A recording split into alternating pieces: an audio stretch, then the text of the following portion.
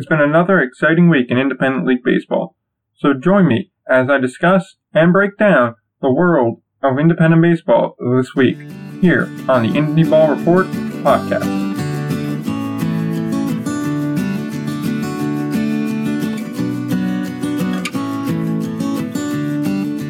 Alright, back again, episode 17. You may notice there's something a bit different this week, because when I pause, there's no co-host jumping in to have a discussion with. And as you may have noticed in the intro, I used the singulars, not the plurals. And that's because my co-host James, and I'm Nick, by the way. No, I haven't introduced myself in a while, because mostly it's the same people listening, but my co-host James, he ain't here this week. He had to go away for a little bit. He's only gone for this week, so we should return to normal next week. So thank you for sticking with us. If you don't want to just listen to me talk for probably like the next half hour, because this is going to be a shorter show. No real surprise about that, because it's very difficult to carry one show. So as opposed to our usual hour, it's probably only going to be about a half hour, 40 minutes this week, just because it's going to be very difficult for me to carry this thing for that long. Yeah, no, thank you for sticking with us. If not, just chime in back next week if you don't want to just listen to me monologue for however long. But if you are here to stick around, we got a decent show for you. Well, I got a good show for you, at least I think. And this week, obviously, we're going to do our usual breakdown of everything that happened in the week. And also what I'm going to be doing is kind of diving into some other stuff, I guess. Didn't really get any feedback on some of the questions we were posing a couple episodes back either.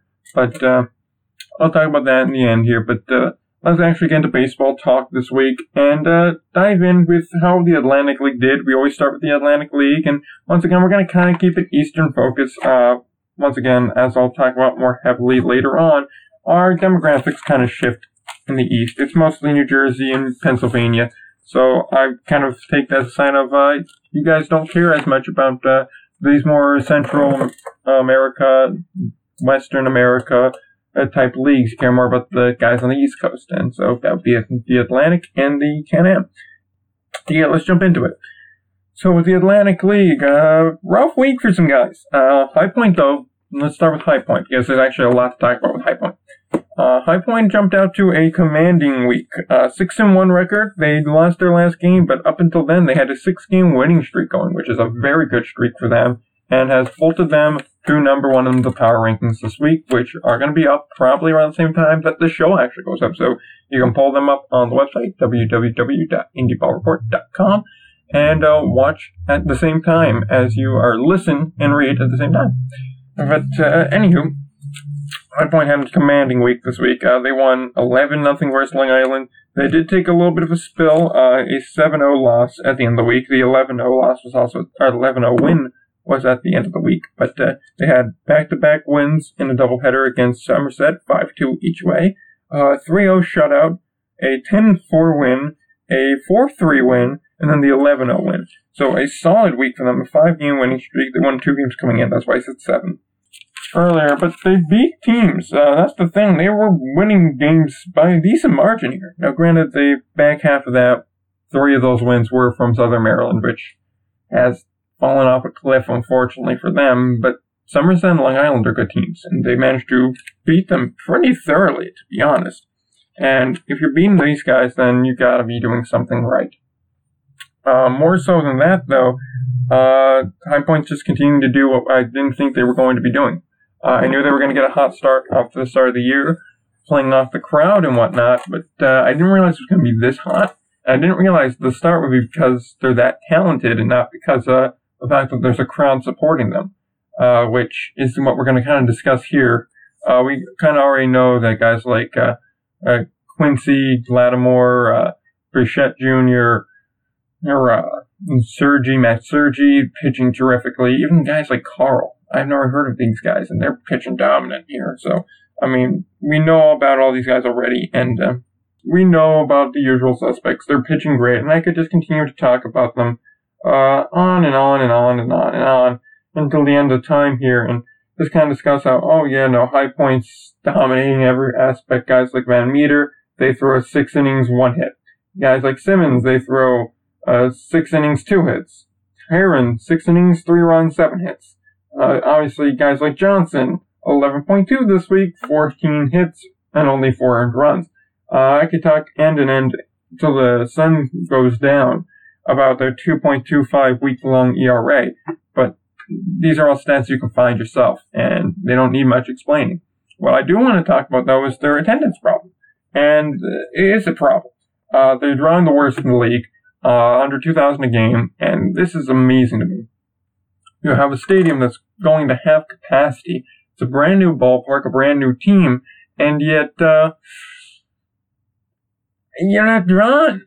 I'm not sure what it is. I mean, like, the team's doing everything they can. They have a terrific social media team, which is, we've conversed with numerous times, me and the actual team itself, on social media. You can look at all that, Indie Ball Report on Instagram and Indie Ball Report Pod on Twitter. But you can look at that, and we've gone back and forth and had some fun little back and forths. But the team is doing everything they can. I mean, they're winning, they're promoting, they're doing everything. And the fans just don't want to show up, and I don't get it.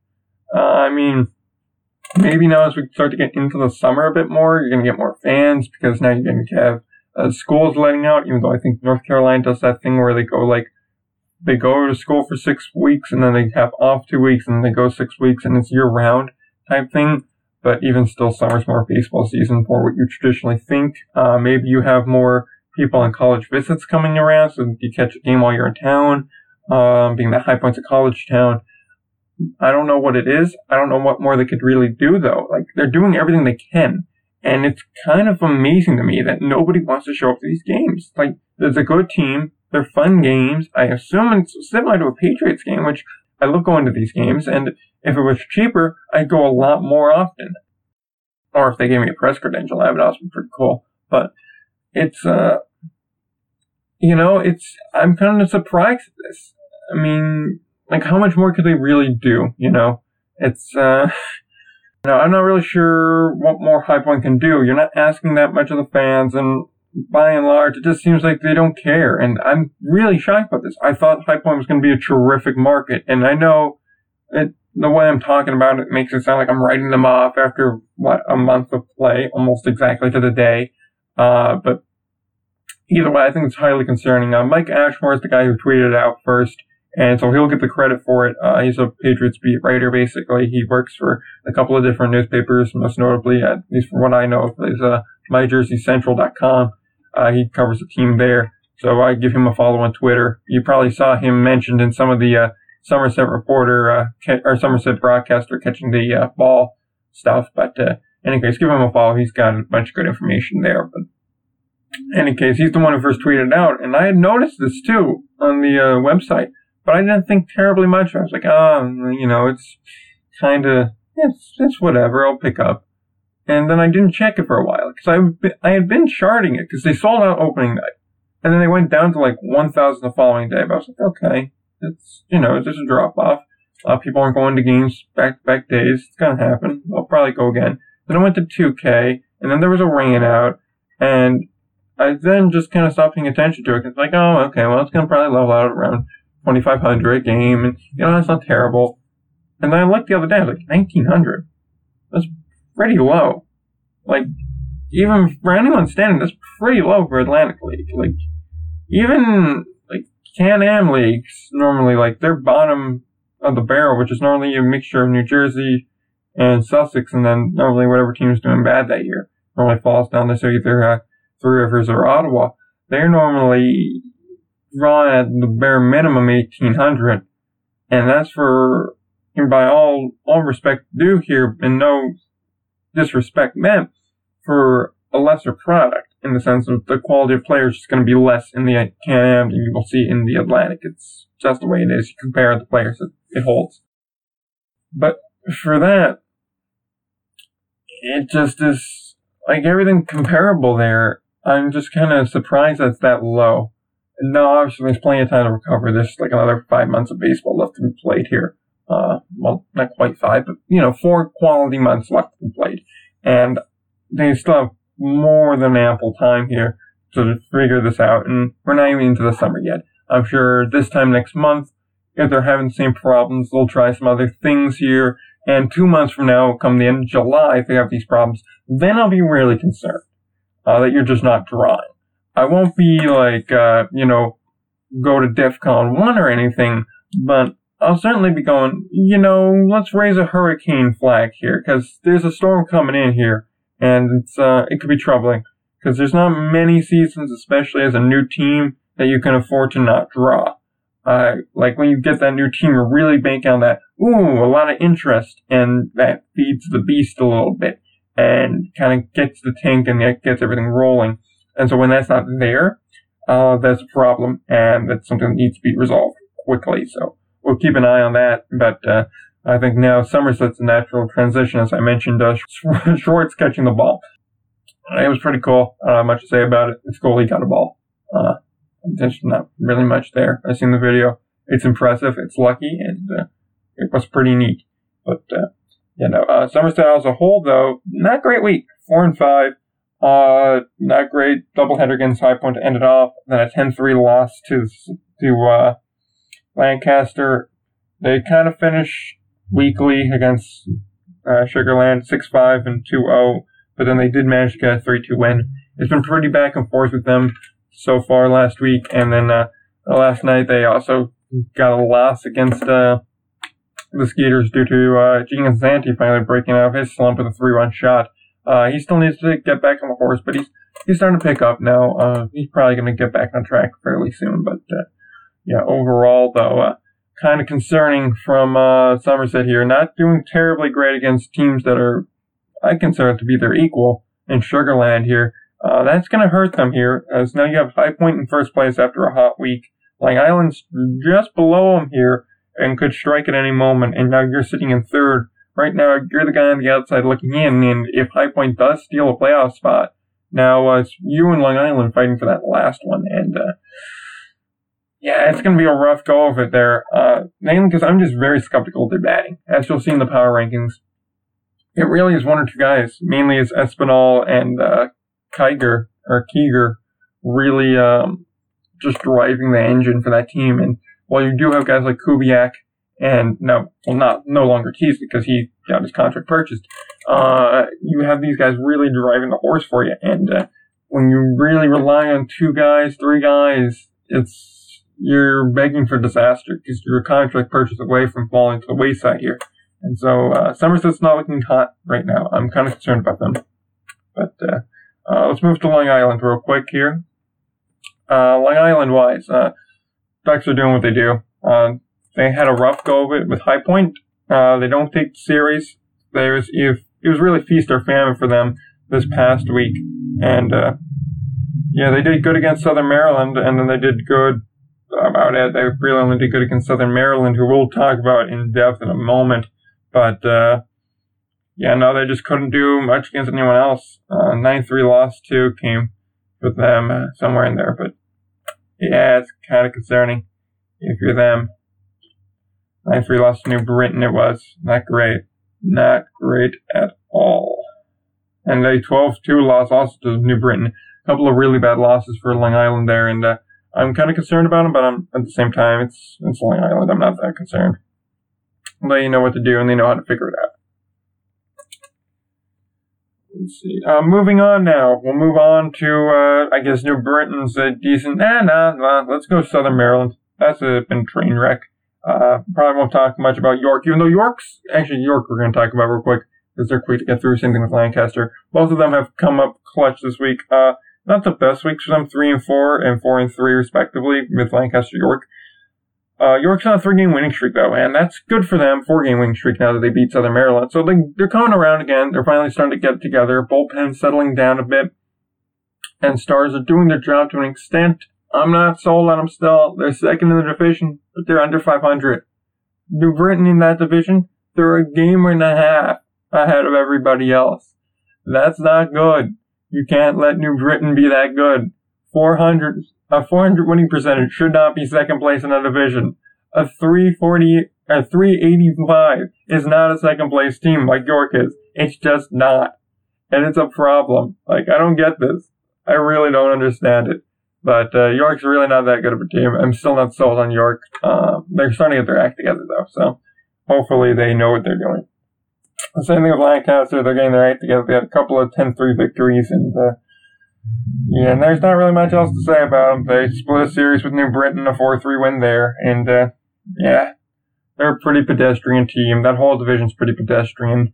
But Southern Maryland, though, they're far from pedestrian, unless you're talking pedestrian in the sense that one got hit by a car, and that they are now on an 8-game losing streak, 0-7. My upset team, they're making me upset. They can't win a game because they can't hit for anything. And I know there's going to be a common consensus here going, oh, well, they're just not that good. But they're bad in every regard. But that's not really the case here. If you want to look at their stats, which I do, because that's how I rate these power rankings, they had good starts. Like, the only bad start came from, surprisingly, Daryl Thompson. Like, really, that's the shocking bit here, that Daryl's the guy that didn't have a good week. But a 5-inning start for him, he gave up 8. Fine, whatever, bad start. Stem gave up 3 in his 6 innings, which is a fine start. It's a quality start, actually. Haynes, he had a bad start, but he recovered with a 5 1/3 and no runs, but he had 5 1/3 and he gave 6. Kelly, same deal. He had a good one, but then he had a bad one. And Compton had a good start, but he just also didn't quite nail it down here. They're doing a decent enough job pitching. It's that their bullpen either blows it, or that their bats don't come through. I mean, like, if you want to take a look at the losses, 6-4. Okay, you got 4 runs, but not quite enough in this league. 3-0. It's clearly a winnable game. 10-4. Fine, whatever. 4-3. Should have won, which was a walk-off one. That was a blown save. 7-4. Again, should have won. 4-1. Should have won. 4-0. Shouldn't have been shut out. Bats have been the story of the year, and Ruby Silva and Frank Martinez can't carry the whole team like they're doing right now, and unless they get a bat in there, not going to work out. And frankly, with the way they're falling, if come the second half of the season, come the end of July, they're still in the same spot, I don't know. Maybe it's just me, but I say maybe you'll look to move off Silva. It's kind of just a gesture to him going, like, we're not going anywhere. Let's get you to a place where you can actually be looked at and maybe play in a postseason and maybe get a shot in a major league system. And a team like Somerset, I think, should be interested in him. Because you could have Myers, you could have Flores, and then you could sub out Navarro to put Silva in there, and then that's a really good outfield. And with the way that those teams are trending, I think Silva could really help out Somerset. Now, you obviously don't see a lot of trades like that in a league like this, but still, I think it's kind of a good match for that purpose.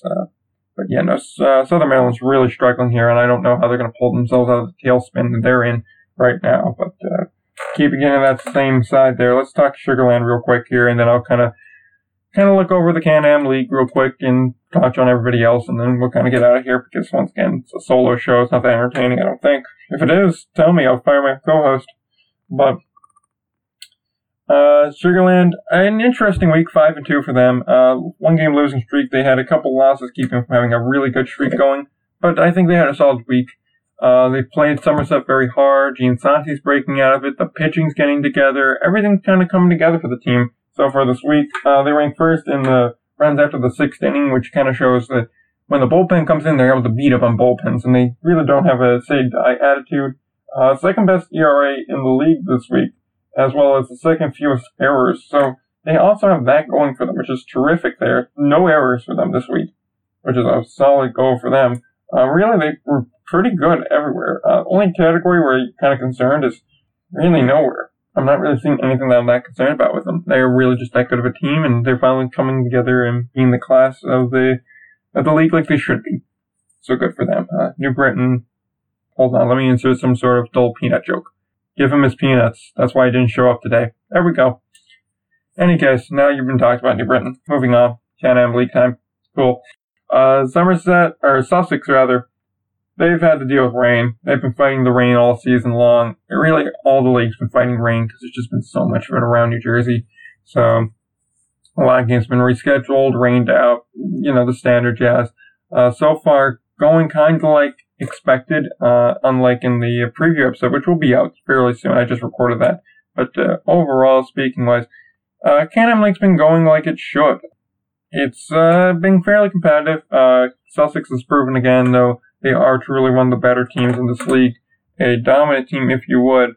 Jackals are about to open up at home tonight, which will be tomorrow, or yesterday rather, for those of you listening. They got a whole series going there, but 5-1 for Sussex, a solid start to the year. Everybody else is just kind of clumped together. Rockland struggled though. Rockland has struggled mightily there, but you had a bunch of games against a Sussex team that just has a never-say-die attitude. Teams like Rockland and Quebec, they've definitely struggled mightily. I think that's just due to it being early in the year. I expect to see them turn it around soon. Just like I expect Ottawa to no longer be 500 when they start playing teams like Sussex, teams like the Jackals, teams like Rockland. I just don't see them keeping it up for much longer. But, we'll see what happens there. That league's pretty good.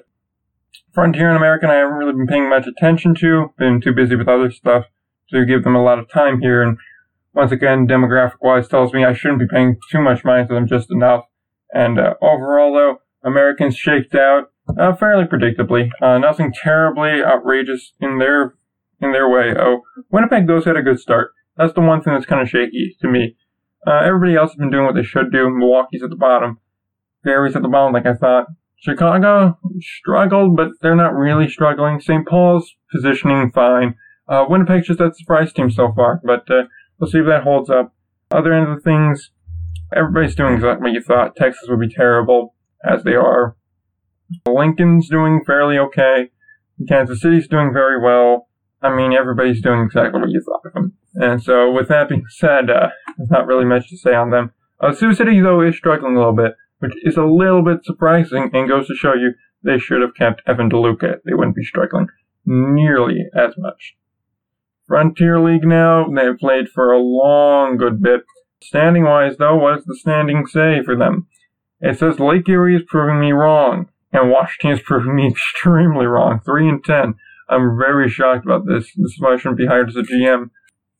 The West Division is pretty close. Everybody's within a game and a half, so there's not really much to say there. Although, so far, it looks pretty much like I thought. Except if you switch River City and Evansville around there, then it's exactly like I thought.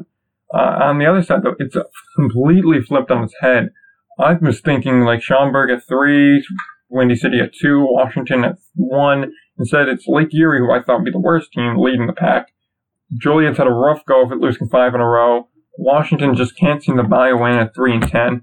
Really struggling there. I mean, like, it's just kind of flipped on its head there right now, and we'll see if that's able to turn itself around a little bit. But right now, there seems like a lot of teams are going to be being a rough go of it for the not-so-distant future, and they're going to have to get their act together, especially Washington. 3-10 to start the year is not good in a 100-game set. So you're nearly through a quarter of the season. You're through a tenth of it. You got to make sure you come through in the clutch here and get yourself some wins. If you can't buy a win right now, you're going to be struggling a lot later on. Alright, I think it's going to just about do it for the show this week. It's really a two-man show, so when only one person's here, it's kind of hard to do the show as an entirety here, but, I wanted to put something out here. Episode 18 will be back as normal. Be both of us here. We'll kind of recap everything I discussed here, as well as everything in the preview show. That will be out this weekend. Power Rings out this weekend as well. Whole bunch of stuff coming out. We'll be back on pace here. And, I know I was going to talk about some other stuff, but I'm really not feeling it. It's really been kind of a chore to carry this, and I just recorded a whole preview show by myself. Part of this, I got to edit a bunch of stuff, and I got to do Power Rings. Got a bunch of stuff to do in about a 12-hour window, so I guess we'll just plug stuff and get out of here. IndieBall Pod on Twitter, IndieBall Report on Instagram, IndieBallReport.com on internet, IndieBall Report on YouTube, on podcast sites you can guess on Podomatic, TuneIn, Stitcher, iTunes, Spotify. Those are all the places you can find us, and until next time, don't forget to play ball.